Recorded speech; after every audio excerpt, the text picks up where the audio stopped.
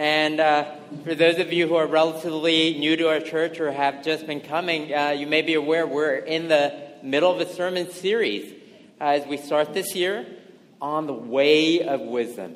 What more could we need more of than wisdom? I mean, there's so many decisions for us to make, many of which are very, very hard. And the scriptures tell us that God actually wants to give us wisdom. So please give your attention to the reading of God's word. Today's reading comes from Proverbs. When pride comes, then comes disgrace, but with the humble is wisdom. The Lord tears down the house of the proud, but maintains the widow's boundaries. The fear of the Lord is instruction in wisdom, and humility comes before honor. Pride goes before destruction, and a haughty spirit before a fall. Before destruction, a man's heart is haughty, but humility comes before honor. One's pride will bring him low, but he who is lowly in spirit will obtain honor. This is the word of the Lord.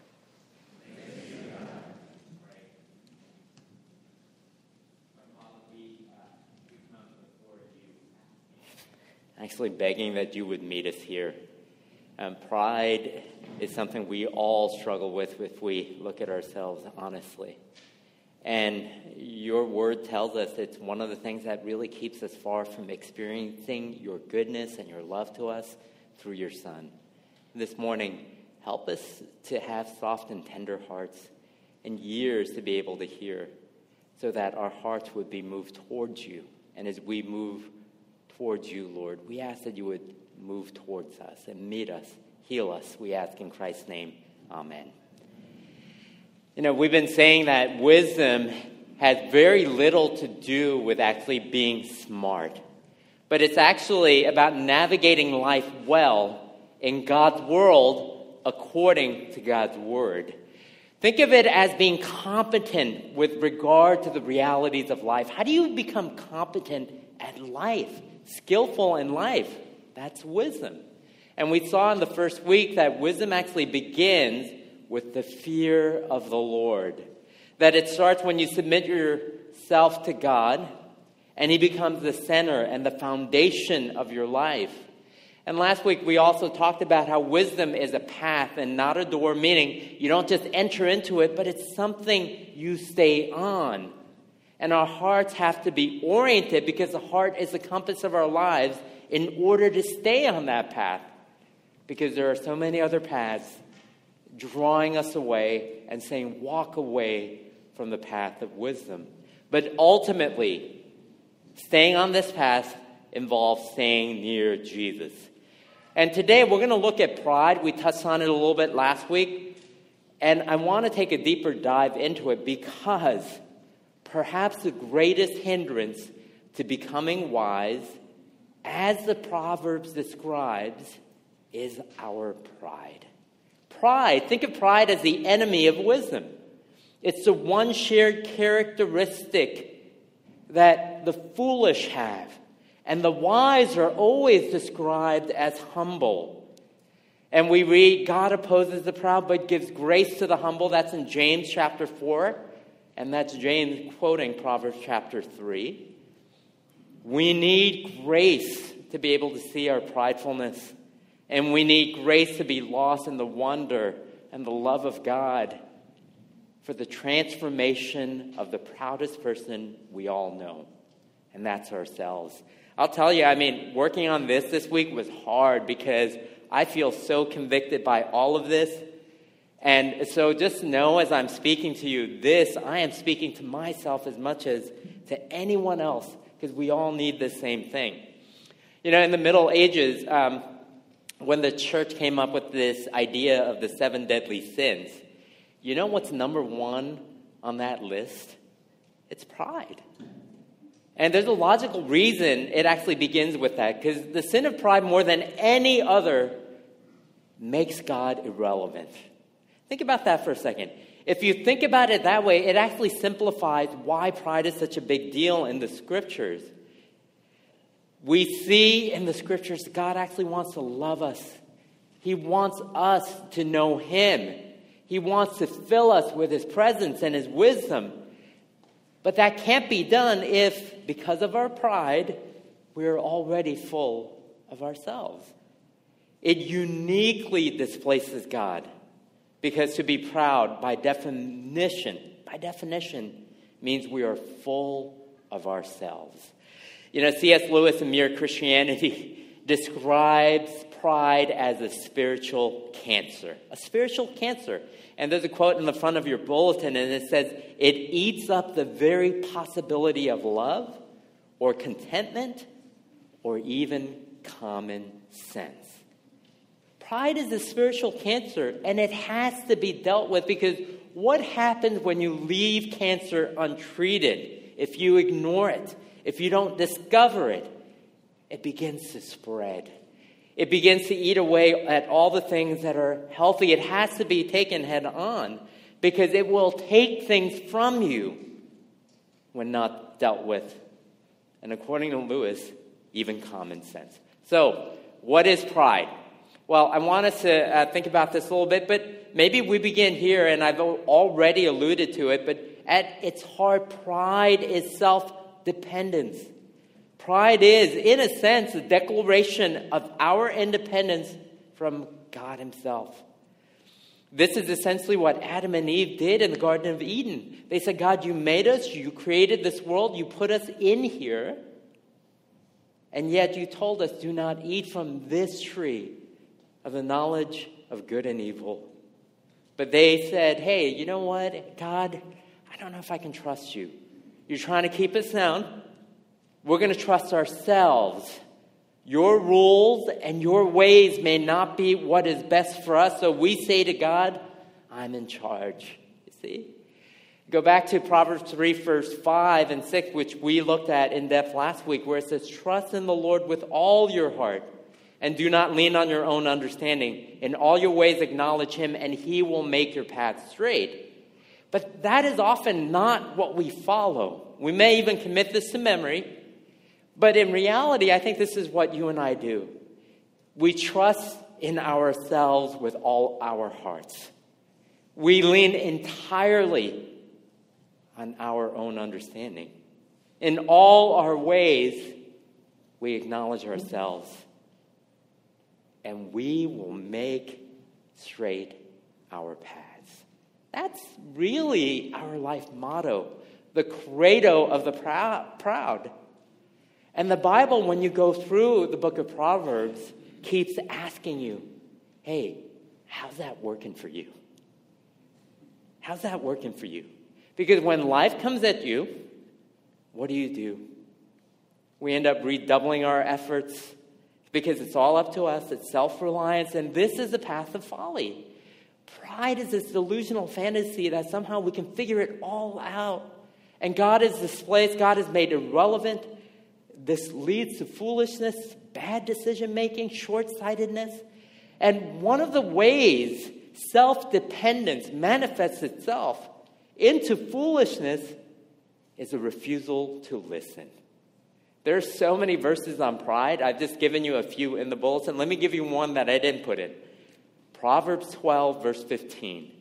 The way of a fool is right in his own eyes, but a wise man listens to advice.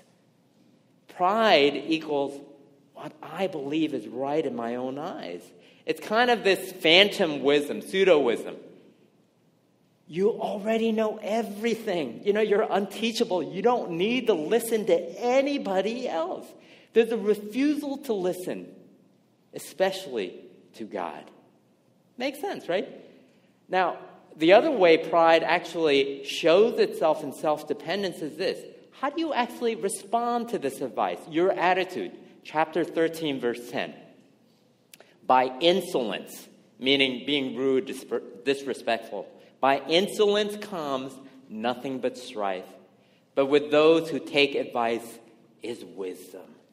So the idea is if someone is giving you advice, are you offended? Are you upset? Do you take it as rudeness because they're actually trying to help you? And the Proverbs is saying when you don't listen to advice and think you have it all figured out and your attitude is rudeness, disrespectful, you take it all personally, saying we are fools because we are dependent on ourselves. One more way, maybe a key way for us to understand, if you're a Christian, how often we depend on ourselves. And I think the way I know is because I can start gauging my own prayer life. Because the greater your sense of self-dependence, your life in prayer diminishes. Have you ever known that about yourself or noticed that about yourself? Because all of a sudden, there's not as much to thank God for. We don't praise him as much because I figured it out. There's not as much to go to God for. We don't need his intervention. We don't need his kindness because, again, we can figure it out. We lean on our own understanding. And it is when all else fails, as a last resort, we often turn to God. And I know this is true of me, but this is when I know there's something not right. When I'm upset, people are giving me advice. When I don't want to hear anybody else. When I'm not praying. Self-dependence. Pride, that's at the heart of foolishness. Pride is also self-righteous. You know, Jesus tells a parable in Luke chapter 18 about two men who goes up to the temple to pray. One was a tax collector, greedy, traitor, who cheats his own people. And the other is a religious leader, a Pharisee. But the Pharisee shows up who is confident in his own righteousness and prays, God, thank you, I am not like this tax collector. I mean, we don't compare ourselves to God and his standards, but we like comparing ourselves, especially to others, so we often can feel better about ourselves. This is pride. We compare ourselves to boost our own sense of importance. We are prideful and righteous about so many things. But go back to chapter 11, verse 2, which was read earlier. When pride comes, then comes disgrace. But with the humble is wisdom. When pride comes, then comes disgrace or shame. But with the humble is wisdom. Because think about all the ways we're prideful about our own self-righteousness. You know, when I was traveling during sabbatical, I would go to another city or another place, and my first instinct is I'm trying to throw something out, and I'm like, wait, they don't compost here? You know? Where am I? You know? And we get so judgmental about parenting. You go to a restaurant and you start thinking, oh, I'd never let my children act like that in a restaurant. Or we're prideful about what we eat at the restaurant. You're going to order that? You know what's in that, dish? We're righteous about our speech. Last month, the IT department at Stanford made it into all of the late-night comedy sketches and the routines. You know why? For this 13-page list of harmful words which should not be used at the university. And it included words like landlord, peanut gallery, manpower, American, master bedroom. And I was like, master bedroom? Okay. The local Palo Alto paper ran an article entitled, Go Away Language Police. Because the people are like, wait, 13 pages, this is like a lot, okay? The late night folks had a field day with all these words. We often have self-righteousness about how we spend our money. You might have gone away on kind of an amazing vacation. Let's say you always wanted to go on a cruise to Alaska. It's this lifelong dream. So you go because you want to see the glaciers, the whales, and see nature. You come back and you're sharing it with a friend. And the person says, you know what? We'd love to take a cruise like that, but we decided to support an orphanage in Ukraine this year instead. It's like, boom, okay, that just killed everything, right? Whoa. Political self-righteousness? Oh, I'd never vote for. You can fill in the blank. And you know what also happens in the church? This is amazing. We often have gospel self-righteousness, don't we? That person, they just don't get grace. They don't get the gospel. And we give God the stiff arm through all sorts of self-righteousness. When pride comes, then comes this grace. But with the humble is wisdom. Because we're like the Pharisee in Jesus' parable, confident of our righteousness. And it makes us fools. Not only is pride self-dependent, self-righteous, it is also self-absorbed. David talked about it a little bit to set up confession this morning. But the prideful person is oftentimes very much into themselves. It's a kind of narcissism. The old story of Narcissus. Do you remember this story? This person fell in love with his own reflection in a pool. He's like, man, I'm so great. And just sits there, just really takes it all in. It's a person who thinks a lot about themselves all the time. How am I feeling is the most important question. And this shows up in a couple of ways. The first one is you exalt yourself. And we prayed about this during the prayer of confession. You not only think about yourself all the time, but you overestimate your worth, your significance in the universe. This is a kind of conceit. A very proud person sees the world revolving around yourself. You need your ego stroked. And no one should ever inconvenience you or make you feel a little bit unsettled. And this is why pride invariably in the scriptures, especially in the Proverbs, makes you foolish. Because you may be a genius, IQ off the chart. You might even have high EQ. You may be at the top of your field, unbelievably accomplished. But because you have a fundamental flaw in your self-understanding, you think you're at the center of the universe at a certain level, the Bible says you are a fool. William Manchester wrote a 3-volume biography of Winston Churchill entitled The Last Lion. For those of you who enjoy characters and people like Churchill, one of the things you begin to read or find out in this biography is that he had a very overdeveloped sense of himself. Sir Winston, One of the stories that the biographer recounts is about the many famous speeches Churchill gave, and he gave a lot of them. Very memorable lines. He was a great orator. But you know what most of us didn't know is this. The guy spent countless hours lying in his bed playing records of himself giving speeches, caught up in his own greatness. Really, there is a certain kind of foolishness when we lose perspective and begin to think of ourselves as being some great gift to the world. Cornelius Plantinga, in his book, Not the Way It's Supposed to Be, talks about pride. And he does it in a really kind of humorous way. He says, pride renders a fool unteachable. We already talked about that. Proud people know it all. We talked about that too. You can't tell them anything. They are wise in their own eyes, and he gives these examples. Badly educated ministers who are both vague and dogmatic. Off-key singers who insist on contending for solo parts. Children of Israel who wandered 40 years in the wilderness because even then, the men were unwilling to ask for directions. These and other standouts from the rank of the foolish display one of life's most wondrous combinations in a proud person. A stubborn combination of ignorance and arrogance. The foolish, as the saying goes, are often in error, but never in doubt. Some of them give you peace of their minds they can hardly afford to lose.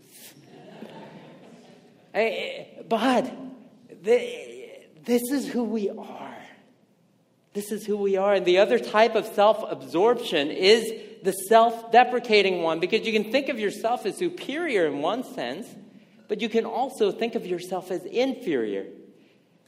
Either way, you know what you're doing? You're always thinking about yourself. The person who runs around talking about how broken they are, what a mess, they are not necessarily humble. Because if you're doing that to just draw attention to yourself, grow in your self-pity, you know what? You are self-absorbed. You talk about yourself quite a bit because true humility is often self-forgetfulness. Proverbs 17:27 says this, "Whoever restrains his words has knowledge, and he who has a cool spirit is a man of understanding. Even a fool who keeps silent is considered wise. When he closes his lips, he is deemed intelligent." You know, it's when you begin to speak and you draw all of this attention to yourself, you begin to realize, man, this is about me. And this is a path of folly. Pride is, lastly, also a prelude, really, to destruction. You know, you may not have opened the Bible at all or very much, but you're probably familiar with this saying. Pride comes before a what? A fall. A fall. It's a prelude to destruction. Why?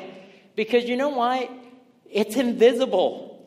It often goes undetected. It's the thing you don't look for in all the things you're considering. So, you know what? You're already sitting here probably thinking, oh, I need to send this podcast to so-and-so. You know, maybe I'll hint at it. But you think about other people, but we're not thinking about ourselves. We have this inability to see ourselves rightly, a defensiveness. But look at all these verses that we had listed. When pride comes, then comes disgrace. But with the humble is wisdom. The Lord tears down the house of the proud, but maintains the widow's boundaries. Pride goes before destruction, and a haughty spirit before a fall.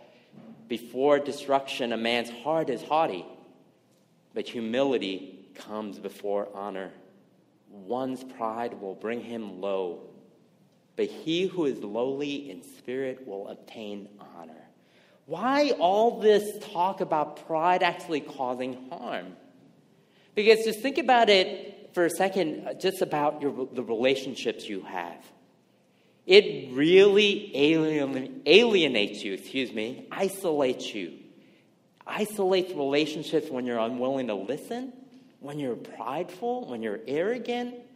You know, you are unwilling to recognize your own wrong and your part in a problem. It destroys relationships because pride keeps us from asking for forgiveness because you always have to be right. Pride keeps us from seeking forgiveness, from granting forgiveness because I'm going to hold it over you. Pride keeps us from moving away from each other. Pride keeps us moving away, from each other instead of towards each other. And pride, you know what we always do? We keep score. We say, you did this for me, you didn't do this for me. And we live out our lives not in wisdom, not in grace, but always keeping track of what is owed to me. We have a tally, a ledger.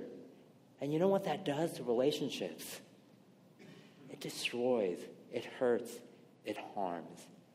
Think about how this works in our families, maybe in our marriages sometimes. Yes, it's true. You know what? The husband who says, my wife is cold, she is selfish, she's harsh, emotionally unavailable, probably true. And the other way is true as well. You know? My husband, all he thinks about is everything else but me. It may be all true. But you know what? The reality is all of us can look at this thing and is in our eye that keeps us from seeing reality and work on the things that we can own.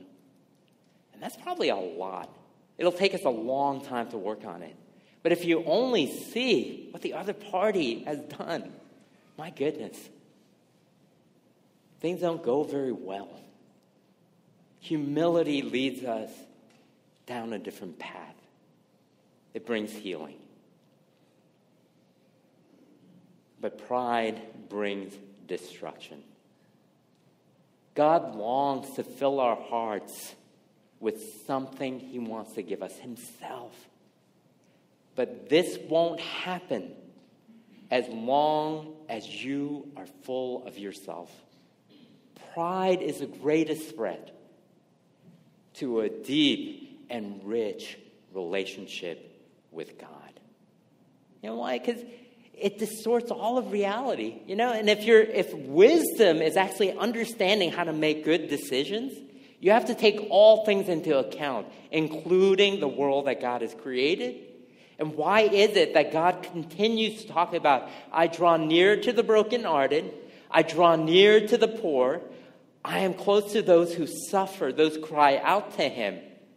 Those who say, I can't fix my situation, they're the ones who are beginning to understand that God is with them. See that? Now, here's the question. How do we break the grip of pride? How do we do that? And I'll tell you what doesn't work. Because I was thinking about this. So am I going to tell you to just go be humble? It's like one more thing to do, and then we'll have a whole bunch of people who are proud about how good they are at becoming humble. It's very counterintuitive. So how do you go about doing this? Because it feels like, when you get jet lag, when you fly far away and you realize I have a meeting early in the morning or I need to go sightseeing and you can't sleep and you keep telling yourself, I need to go to sleep because I need to rest so I can have a good day. And the pressure actually makes it worse and you can't sleep. Okay? And if you keep telling yourself, I just need to be humble, that's the right attitude, but probably not the best strategy. How do you get there? Okay? And let's think about this together. Blaise Pascal, who was a great French philosopher and mathematician, he wrote in his book, The Pensées, a line that I think is really great. David Jones gave this to me, so David, thank you.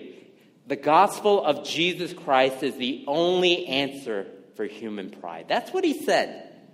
The gospel of Jesus Christ is the only answer for human pride. Pascal later in life became absolutely convinced Jesus Christ was who he said he was.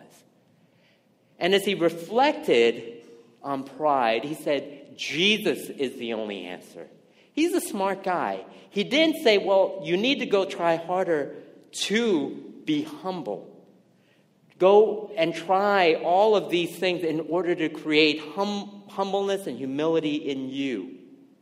But he understood something Jesus said. Whoever exalts himself will be humbled, and whoever humbles himself will be exalted. This is Jesus speaking in Matthew chapter 23. Because he's saying, when you look at the gospel of Jesus Christ, what is that actually telling you? It's telling you something about God himself. That he descended, became one of us in humility. He hung on the cross. He did these things. Why? Because he's saying, think about it. Why? Because you know what? We can't fix ourselves. We can't fix ourselves. We can't fix our problems. When I measure myself against God's standards, I cannot stand. I am an utter failure. I cannot live the life I owe. And I deserve to die. And yet on the cross, what is God saying? You are so bad off you can't even fix yourself. I'm going to come to do it for you. We are more sinful than we dare think. And God is saying, I'm covering up all of that through my Son, Jesus Christ. Think about that. What do you have to be proud of? You can't do enough to meet my standards. And some of you might be saying, wow, okay, that's good. For those arrogant people, that's what they need to hear. But I fall into a different category. I feel like a failure all the time. I feel like a fraud here. I feel like a fraud at school. There's all these people who are super smart. I thought I was smart, but I don't feel smart anymore. I don't even live up to my own standards. I'm constantly measuring myself to others. I'm not proud. But here's what the cross also tells you. The cross says, hey, no matter how much you think you don't deserve the love of God, here's what you need to remember. God showing up taking on human form, going to the cross. Why did he do that? To just balance out good and evil in the world? No. It was for love. He's saying, I want you. I want to embrace you. I want to bring you home and make you mine. And the cross tells us, when you begin to see that and believe that, you feel this incredible love where God is lifting you up. My goodness. This is the path through which human pride is done away with. Because the gospel, on the one hand, will never inflate you because it is an assault on human pride, right? But the gospel will never deflate you because the gospel always says you are more sinful than you imagine, but you are more loved than you ever dared hope. Jesus and Jesus alone gives you the ground you need to stand on. Pascal said one other thing. He said, Jesus is a God whom we can approach without pride, without anything in our hands, and before whom we can humble ourselves without despair. These are the truths, my friend. You know, if you want to experience wisdom, the more you think about how do you gain wisdom, it's not something you can just pile up.